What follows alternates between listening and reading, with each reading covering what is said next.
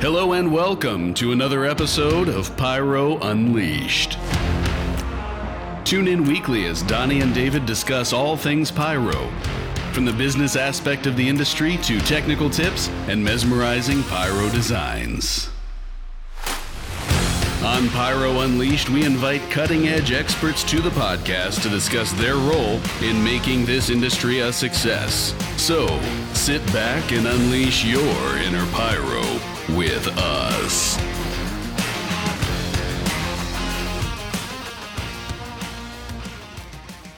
Episode number 3. Is that considered a streak?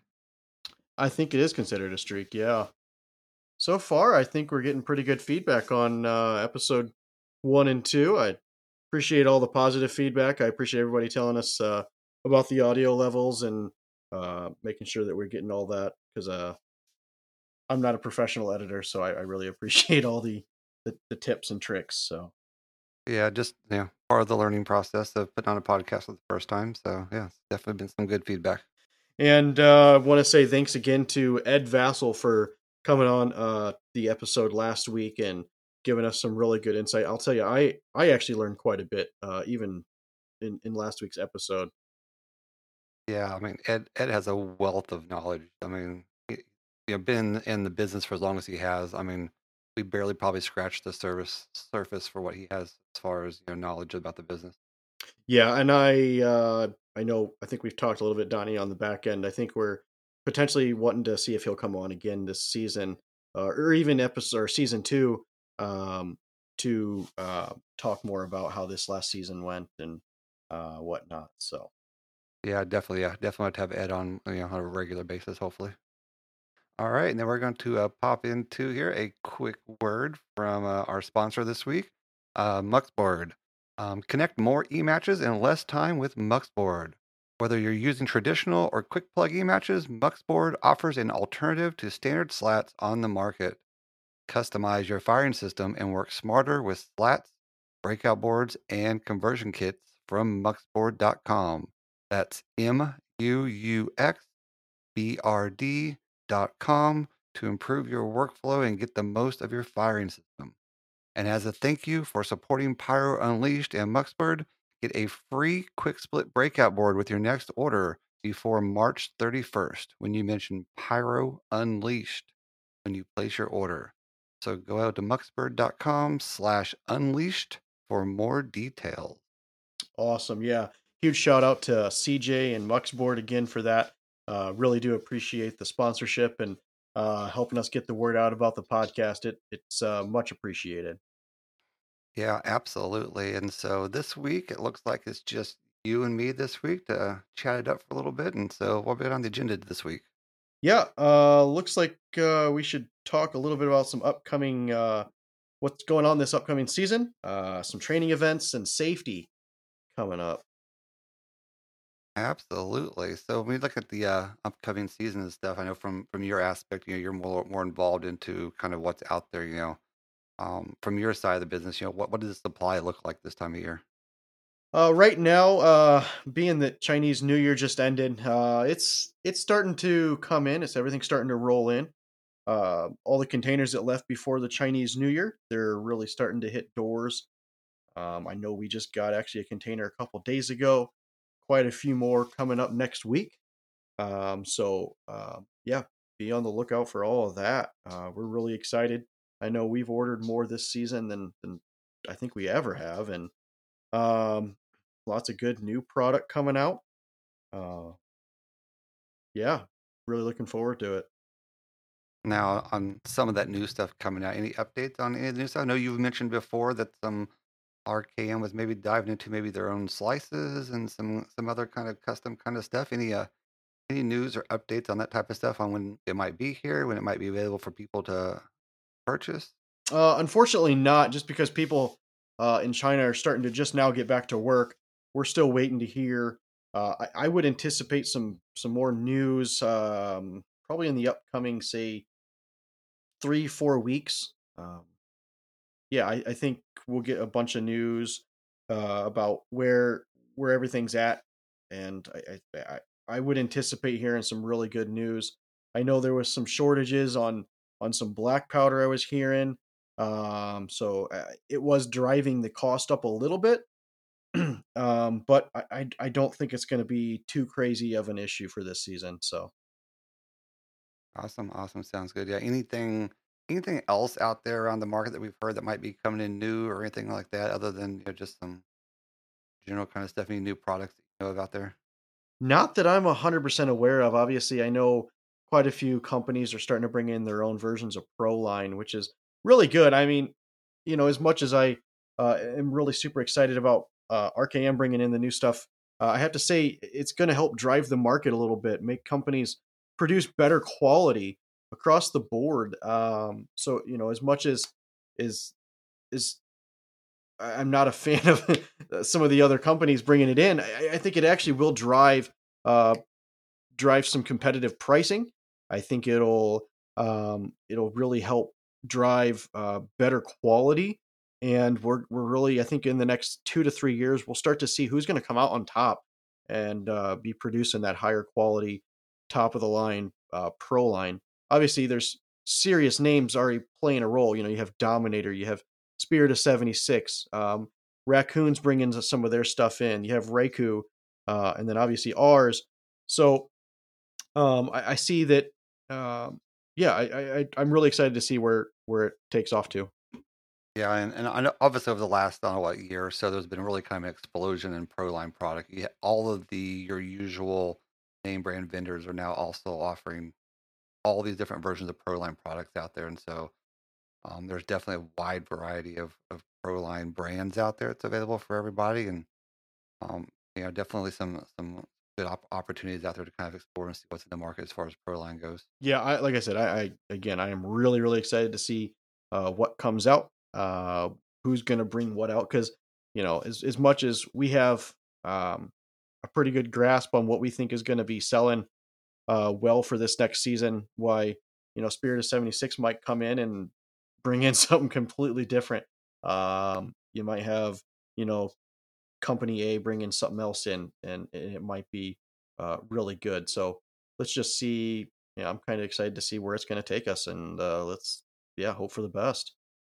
Yeah, I know absolutely. Yeah, I know that. Yeah, we're always looking for some new items out there for Proline. So kind of talking about the upcoming season and stuff like that, when should consumers be ordering by? So if I'm looking to buy for my retail service, or maybe I'm looking just to buy wholesale for my own personal shows, like when should I be like securing product, and like when's that cutoff of when I'm like just SOL?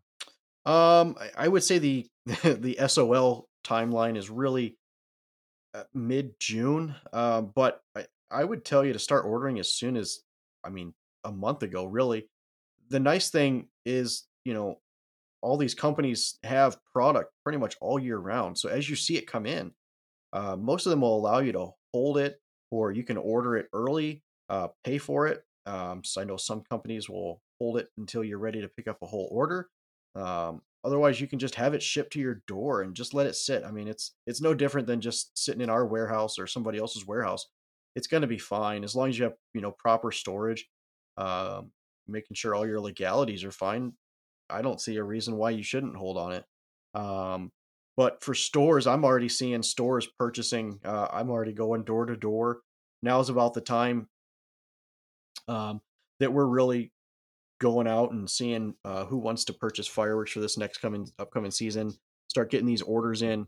Unfortunately, I know we don't really do pre-orders for product if we don't have it in.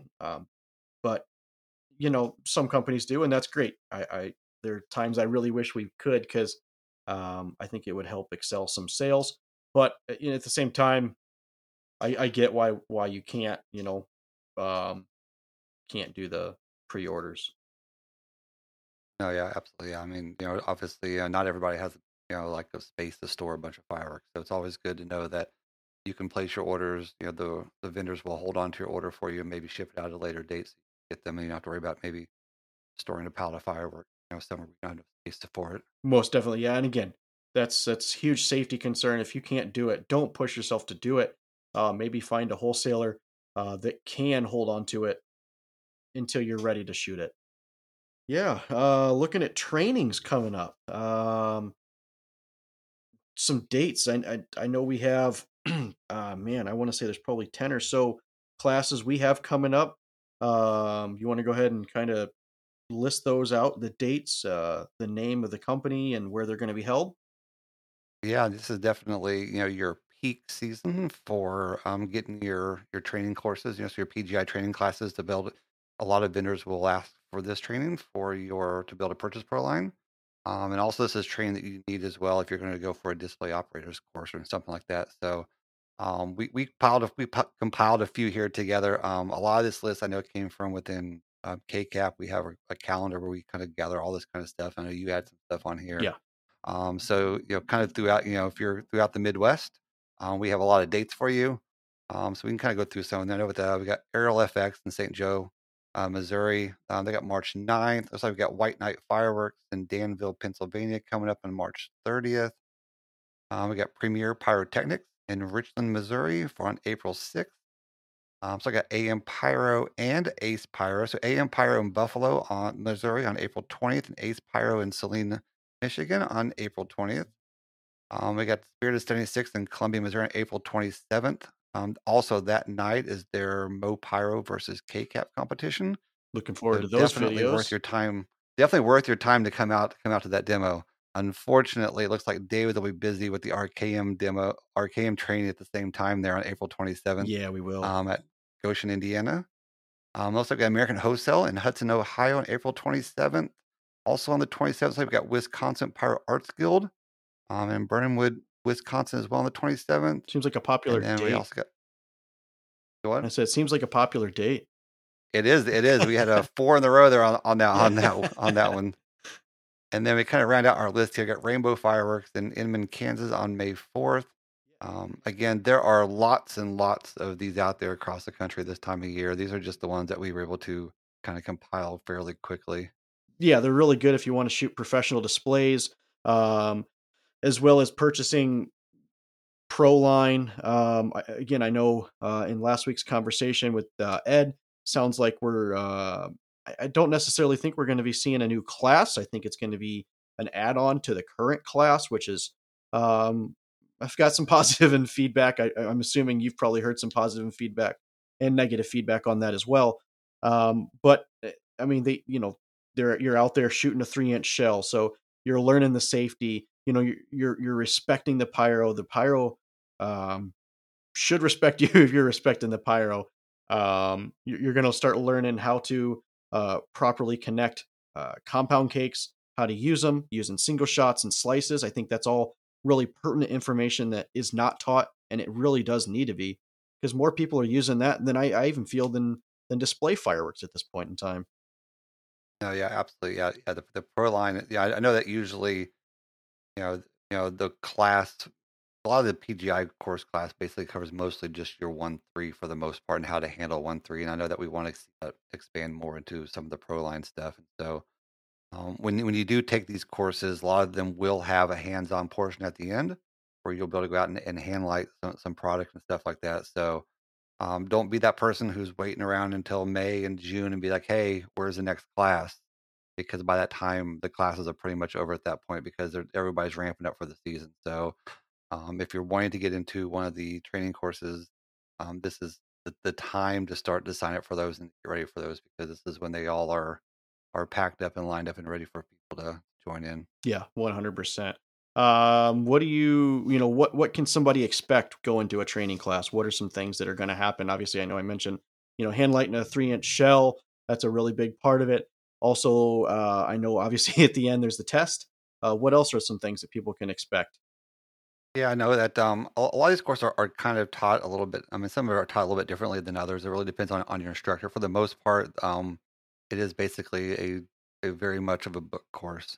They go through the rules and regulations and the book that you're going to have to get through, and they kind of walk you. Well, they'll walk you through, like, and prep you for the test at the end. They're like, hey, this is important. Remember this. The test at the end is open book, so you can use the book to go through the test and look up the answers and stuff like that. But the first half of your day is very much just covering the book material on basically it's the safety. It's the safety of how to handle and how to light and your distances and the type of safety gear and stuff that you're going to need, and racking and all that kind of stuff. So they really do cover how to safely light, handle, and put on a display show, for anybody. So that's the information you're going to get out of it. And then at the end of the day, then um, some of them will have you we actually set up a show, and you'll shoot a show at the end of the night. It's more of a demo type of thing. Others, you're just going to go out and you're going to hand light some stuff. I know specifically, in the one that I took, we got to go out and they loaded a shell upside down. You light it, you blow a rack up. You get to kind of see the power of that kind of stuff. You can light a shell on the ground, stuff like that. So you do get to kind of, some of these classes get to see what happens if you do something wrong.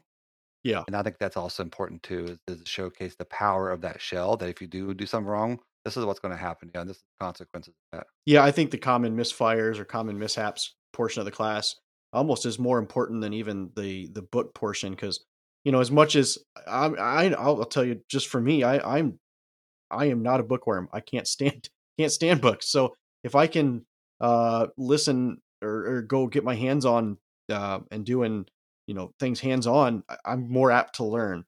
So as much as it is nice to listen to a speaker or read the book, getting your hands on it is probably the most important part. Um, as much as the class is needed, and I'm really glad that the class is out there and is available for people. Getting out there, like I said, again, I can't stress it enough. Getting your hands on it, touching, feeling, and really getting out there and diving into it. Are there any other like hands-on portions that you know of going to the class? I know when I've gone, there's always the instructor always brings stuff to look at or handle, pass around. They always show videos of common mishaps and um, expand on why this happens, why you should do this, why you shouldn't do that. Yeah, and I know a lot of them they'll have like inert shells. So they'll have an inert shell that's cut in half. You can kind of see kind of what it looks like inside and stuff like that. And so that's always good. I mean, if you've ever been to a club event or a pyro show, and they always will be like there's a cool down after a show. You'll learn in this class the importance of what that cool down is for, right? Things out there could be just sitting out there that didn't maybe fire in the show. Maybe they're still burning. That's why you always have that 20-30 minute cool down after a show to make sure that anything that's left in a tube out there has the opportunity to go off before you go out there. And so you kind of learn during the class the importance of why there is that cool down after a show. Yeah. So I guess that kind of leads into the next portion of what we want to talk about. What are some other safety measures that you do take in? Obviously, there's you don't want to go into the shoot zone for at least 30 minutes after the show is shot. What are distances for display shell sizes? Like what are those? Do different classes teach different dimensions or widths for that, or what and why?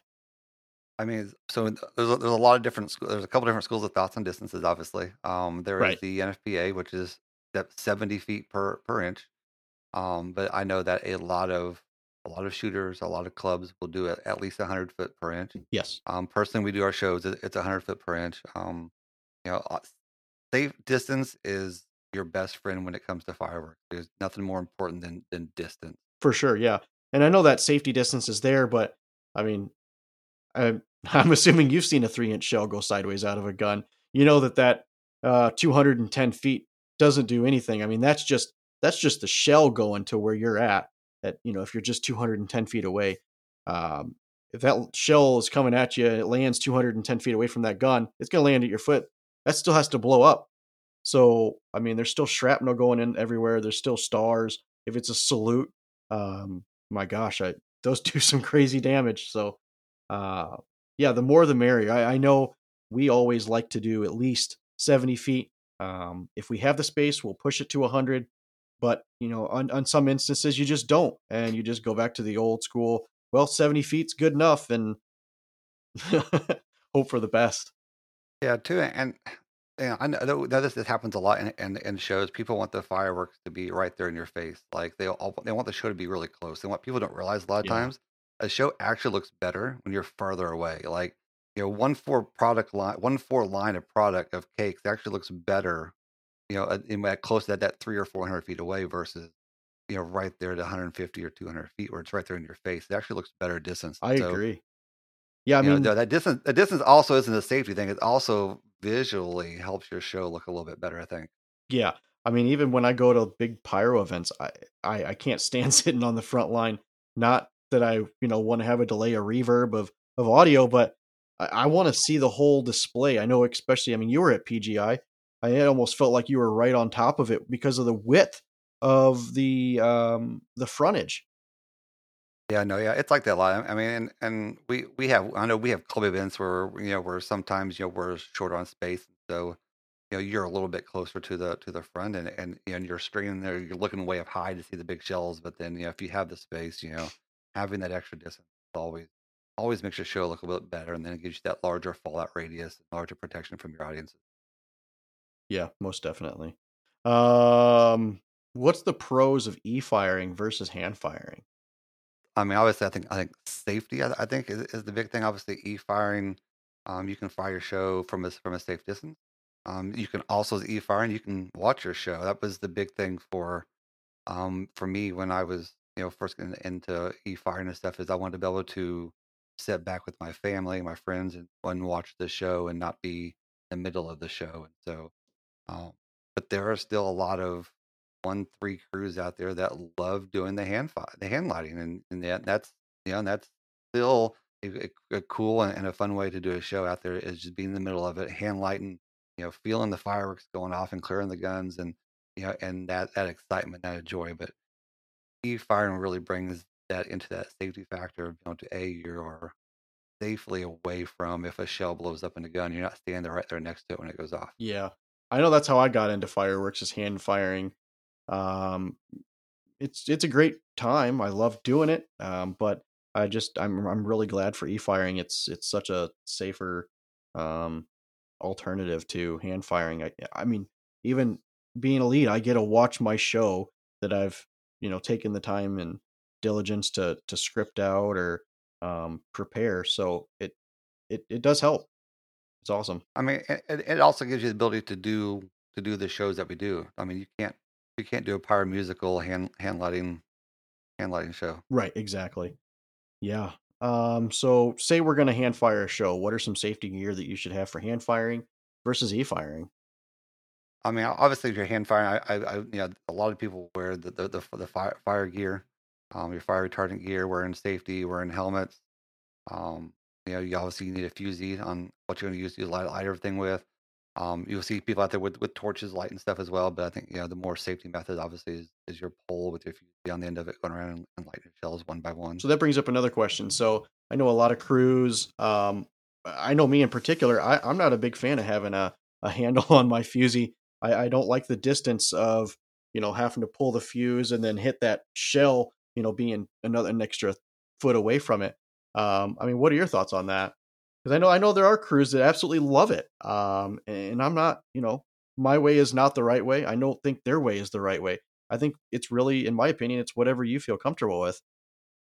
Yeah, I think it's obviously it's whatever you feel you can be safe with. I mean, I mean, if you're doing it up and close, you always got to make sure your head's back and away from the tube, and Yeah. you're not like standing over it when you that. So the distance of that extra pole, the extra distance, keeps you away from the tube a little bit more, keeps you out of the view of the gun. That's definitely the benefit, I think, from having be on a pole. Yeah, yeah. Yeah. What about racking? How do you guys do your racking? Do you guys screw your racks together? I know, going back a long ways, we used to, well, still do strapping, but I prefer end boards. What are some different ways you've seen for doing racking that are good? I know I've seen some that are, I wouldn't call them very safe. But I mean, they work. I know display companies use, again, I'm not bashing anybody for doing it. But I know some companies will use C clamps to hold their racks together. It's just not a way I would do it. And if you feel comfortable doing it, I get that.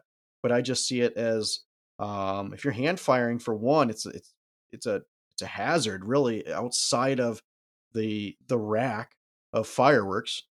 Two, I know I've personally gone up to one and kicked it and like disconnected it from. So again, I'm not. It sounds like I'm bashing it. I don't mean to. That's just one thing I've seen. So what are some ways you guys have racked your fireworks?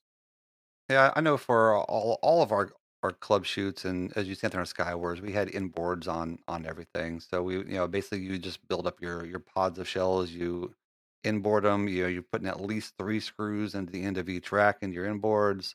We do have some club members who do shows and they do strapping and Yeah, it works. It's fine. You strap at the top, strap at the bottom, as long as everything's tight and secure. And we actually had a shell Kato at a show last year of a wrap that was strapped together, and it was actually it held the entire pod together. I mean, it blew out complete side of a couple of tubes, and the entire rack was still together, even with the straps on it. So it had no impact on the structural ability to hold the pod together with a Kato. And so, and yeah, you do see the Nilla racks out there, and I usually steer away from those. I mean, they just don't. I mean, they've been used for a very long time, so they're proven, they're safe, they work. But um, just my personal preference, I wouldn't use those type of racks. yeah. I'm sure you probably even seen when we were at Sky Wars. For threes and fours, I'll do a rack, or I'm sorry, an end board on both the bottom sides.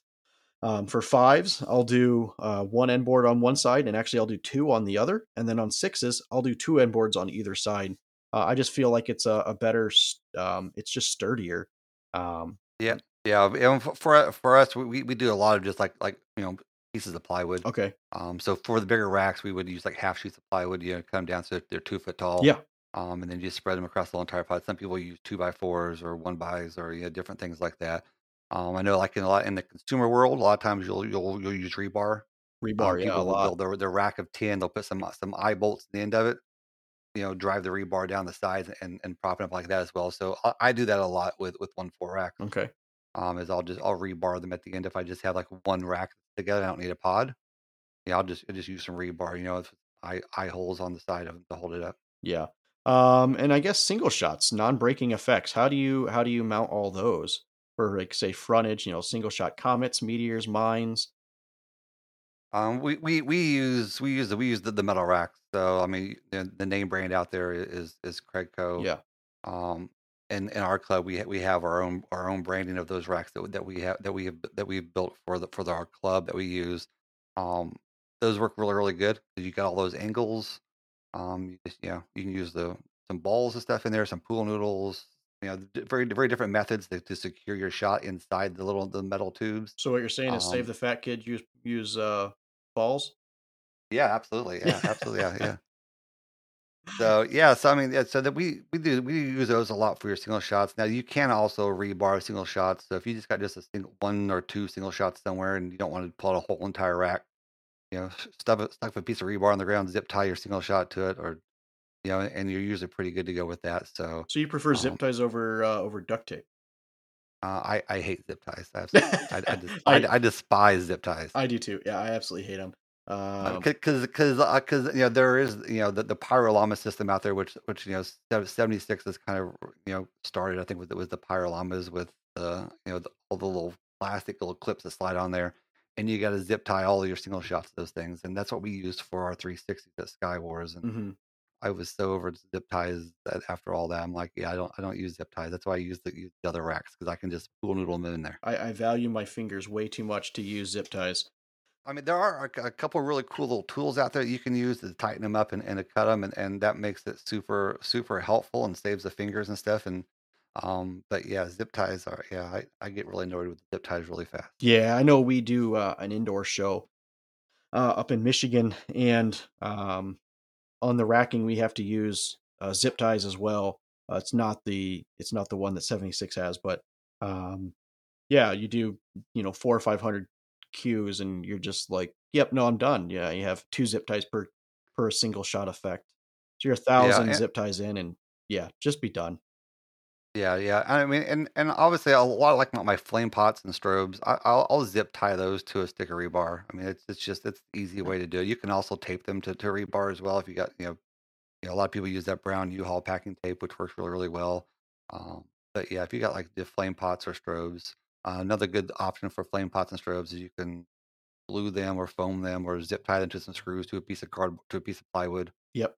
stuff like that, to kind of secure them. And so we did something similar like that at Skywars. Yep, We exactly. put some Same thing. screws and some plywood, put them on there, zip tied around them, and I put them on some music stands to get them up high.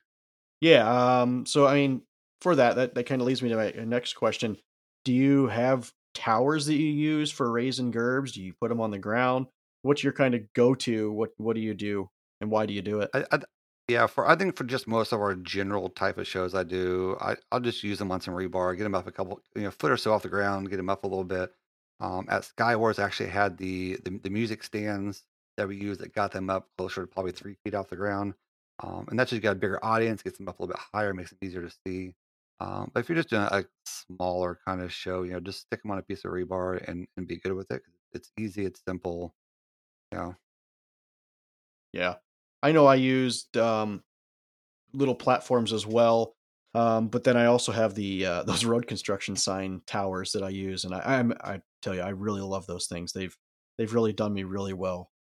Yeah, absolutely. Yeah, yeah, and also at Skywars too. One of the cool effects I did with I had the gerbs. I actually put them up on the top of the lifts, and so and made the full circle with them, and that actually turned out really well. It did, yeah. I was it's funny. I was kind of binge watching some some stuff from another country, and Ricardo was doing that. Um, he had fountains on his three towers in the sky, and I was like, that is it's just amazing. You don't have to just put single shot you know comets, meteors, mines up there. You can do fountains. There's so many things that haven't been done in the pyro world. Yeah, I'm really excited to see where the creativity starts to go, um, especially in competitions, in club events.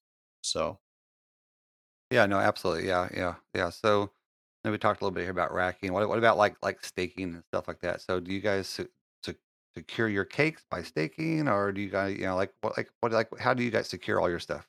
yeah, we'll do stakes, and then we'll duct tape stuff. Most of the time, not gonna lie, we just if we have a cake that we know is really sturdy, we'll tape some of the other cakes that we don't think are as sturdy, and we'll just create a block, what we would call a block of cakes. And we'll just take two cakes, duct tape it, add a third one, duct tape it, and continue on that way. That way, each individual cake is secured to that that block, and you're not just doing a big bunch, and going from there. Now when you did, do you take cakes into consideration that are fire starter cakes and afraid that maybe if one cake starts fire, it's going to burn over and start the rest of your cakes on fire? We do take consideration in that. Most of those are, you're going to be talking about fan cakes. You're going to be doing that. So, um, we'll take, we'll make sure. I always make sure that those are going to be fired last in that block, and that's kind of my safety measure in doing that. Yeah.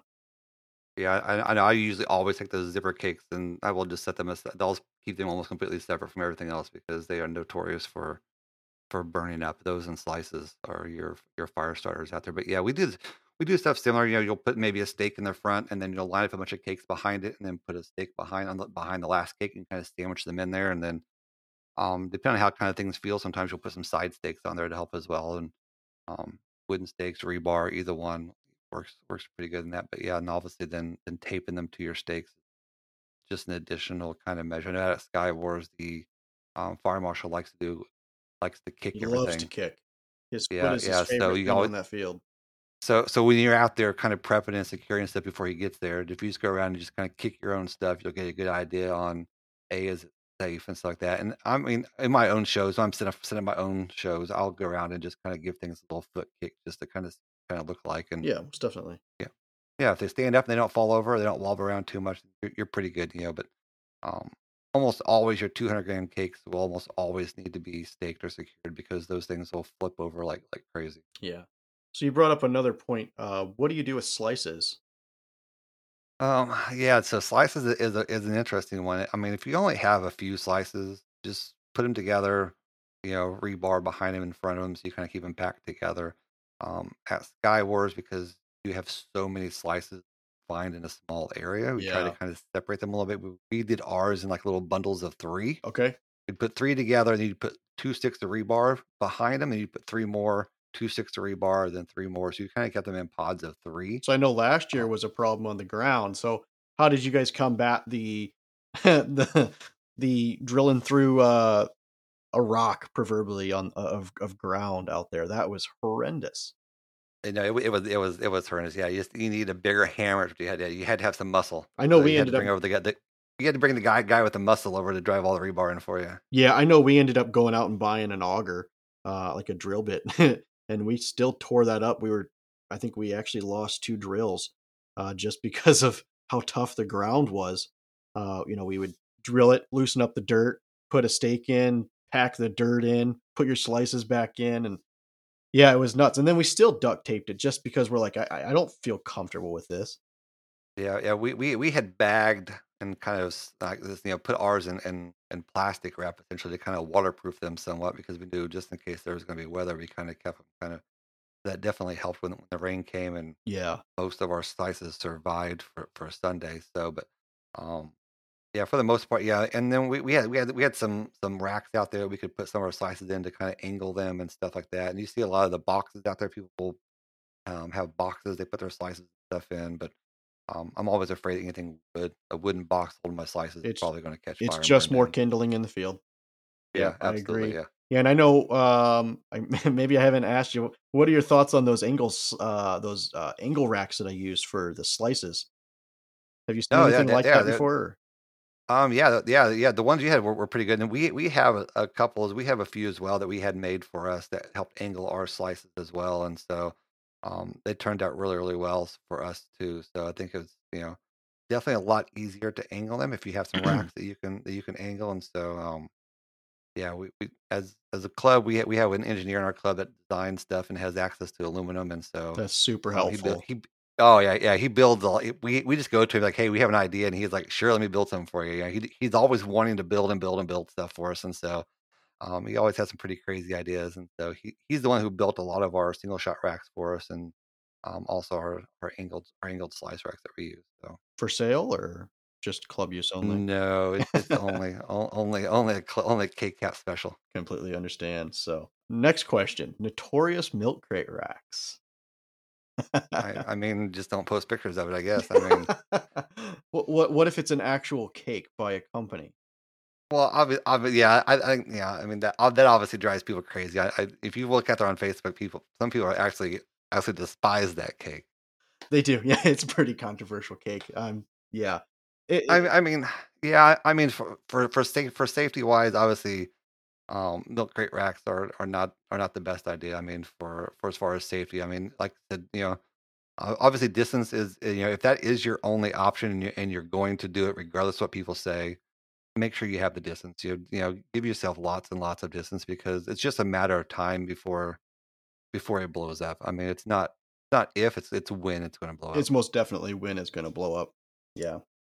And then something else that's controversial on a lot of social media. What are your thoughts on spacers in 1.3 racks or 1.4 racks? Yeah, obviously on your bigger 1.3 shells, you have to have spacers in them. It's half the diameter or something like that has to be your space in them. 1.4 racks, I don't think spacers are really going to make that much of a difference. I mean, I have racks with spacers. I have racks without spacers. I don't think it really makes a difference on 1.4 stuff. I don't think it's as important. Yeah. When you get into 1.3, most of our club racks, I think they're 3 and 4 inches. I mean, I know the 3 inch racks. We don't have spacers on our 3 inch racks. Yeah, we have I think one divider in between. On our Yeah, fours, I think we have it every 2 guns. We have a divider. Um, but and I guess that kind of brings up to another question, like, do you guys even divide out your racks? So say you're setting out 4 3-inch racks. Do you put spacing in between all those racks? no, we bundle them together in a pod. If they're all going straight up and down, you just slap them all next to each other, put your inboards on, and good to go. And there's you're only spacing in between racks, essentially the sideboards. I mean, Yeah. I think the reason we started doing it, when you're running, especially e-fired shows, you're able to run your wires in between, so you don't have a tight e-match line to your firing system, and it really does help that way. But otherwise, I'm not really sure I see a reason behind it. Just like you said. yeah, and just to kind of deviate there a little bit, you said to run your wire. So how secure your wires to your guns on 1-3? We drill each gun, and then we actually tie off to each gun, and then we have another screw on the end of our rack. So we actually have two different security points. Is it excessive? Yes, most definitely. Do I need to do it? No, but I am guaranteed that it's not going to take my module in the sky when that shell fires. Yeah, and that's pretty much almost like exactly identical. The way that we did at KCAP is basically almost all of our tubes are drilled. Yeah. You tie them off there, and then you have usually multiple screws in the rack that you can also tie your wire on. Yep. That also prevents somebody from tripping over your wire and yanking something out. Yeah. And obviously it prevents your module from taking a round trip. I take great pride in wire management and making sure that my shoot site looks as professional and as clean. And I do my due diligence to make sure that there are no trip hazards, because I mean, we're already working with how many dangers. So if I can eliminate one of those by making sure my shoot site is clean, I'm gonna do what I can. Yeah, I've seen some of those pods of racks and single shot racks where it is just a rat's nest of wire. People just plug it in and you just got a stack of wire everywhere, and then you got like me and a lot of other people, you meticulously twist your trunk lines together, and you make it look where it's nice and neat. And it's horrible if you have to trace back something and find out where a wire goes to if you misplug It's a something in 40 somewhere. cent It's like that, e-match. Put a new one on. Don't trace right? it. Yeah, Yeah, it's it's not worth unplug and it. put a new one in. It's not worth 5 minutes of sanity. Just trace it back. It's 40 cents. It's not a big deal for sure. But yeah, 100% agree. Yeah, absolutely. Yeah. Any other safety things you could think that would be important to share with anybody? Not off the top of my head. Yeah, not at all. So, All right. So what we got coming up here, maybe over the course of the next couple weeks on shows? yeah, we have Dan Haynes coming on next week, and then the week after that, we're going to have Craig Hetherington with PGI. I know normally we've been doing a week on with a guest, and then we'll just do a week with just you and I talking. But some really good news coming from Craig Hetherington at PGI. He's the second vice president. Really looking forward to getting him on and making some announcements about shows at PGI. I believe that's going to be one of the conversations we're going to have. I think we have the exclusive maybe on that potentially. You and I have the exclusive, yeah. A couple other people know, yeah. And then we're looking at talking about getting a membership at PGI. If you're a member of PGI, talking about getting more people to join. Really looking forward to that. And obviously, don't want to take away from Dan Haynes next week. I know you had some things you were going to ask him. I have a couple questions for him. You want to kind of give some teasers on all that? No, yeah, we're definitely going to be talking a little bit about his trip to China and some of the things that he worked on over there, and while he was there in China, some things that he was looking to try to source. Also, Dan had a big role in the Pro Line division over at Spirit of 76. I definitely want to see what his thoughts are on there. And then he started his own displaying company. He Don't know did. if everybody knows about that, so we'll give an opportunity to kind of plug a display company and talk a little bit about some of the flame effects and DMX stuff, and if you're interested in that kind of stuff, how you can go about purchasing some of that stuff, because I believe he is a US rep for some of that stuff. I have heard that, yeah. If you guys have questions for Dan for next week, feel free to email us the questions at pyrounleashedpodcast@gmail.com.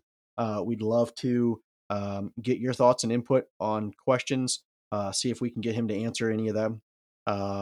Let's go ahead and make the... And even if you have questions for Craig Hetherington, Yeah. as well, we'll take some questions. If you have some stuff about PGI you want to know about, reach out and let us know. We'll get the questions in the rotation. For sure. Yeah. Besides that, I think we'll just kind of leave it at that. Talk about some more upcoming episodes at a later date. If you have people you would like to suggest to come on, if you have guests you'd like to hear from, obviously, again, email us at pyrounleashedpodcast@gmail.com, and let's get them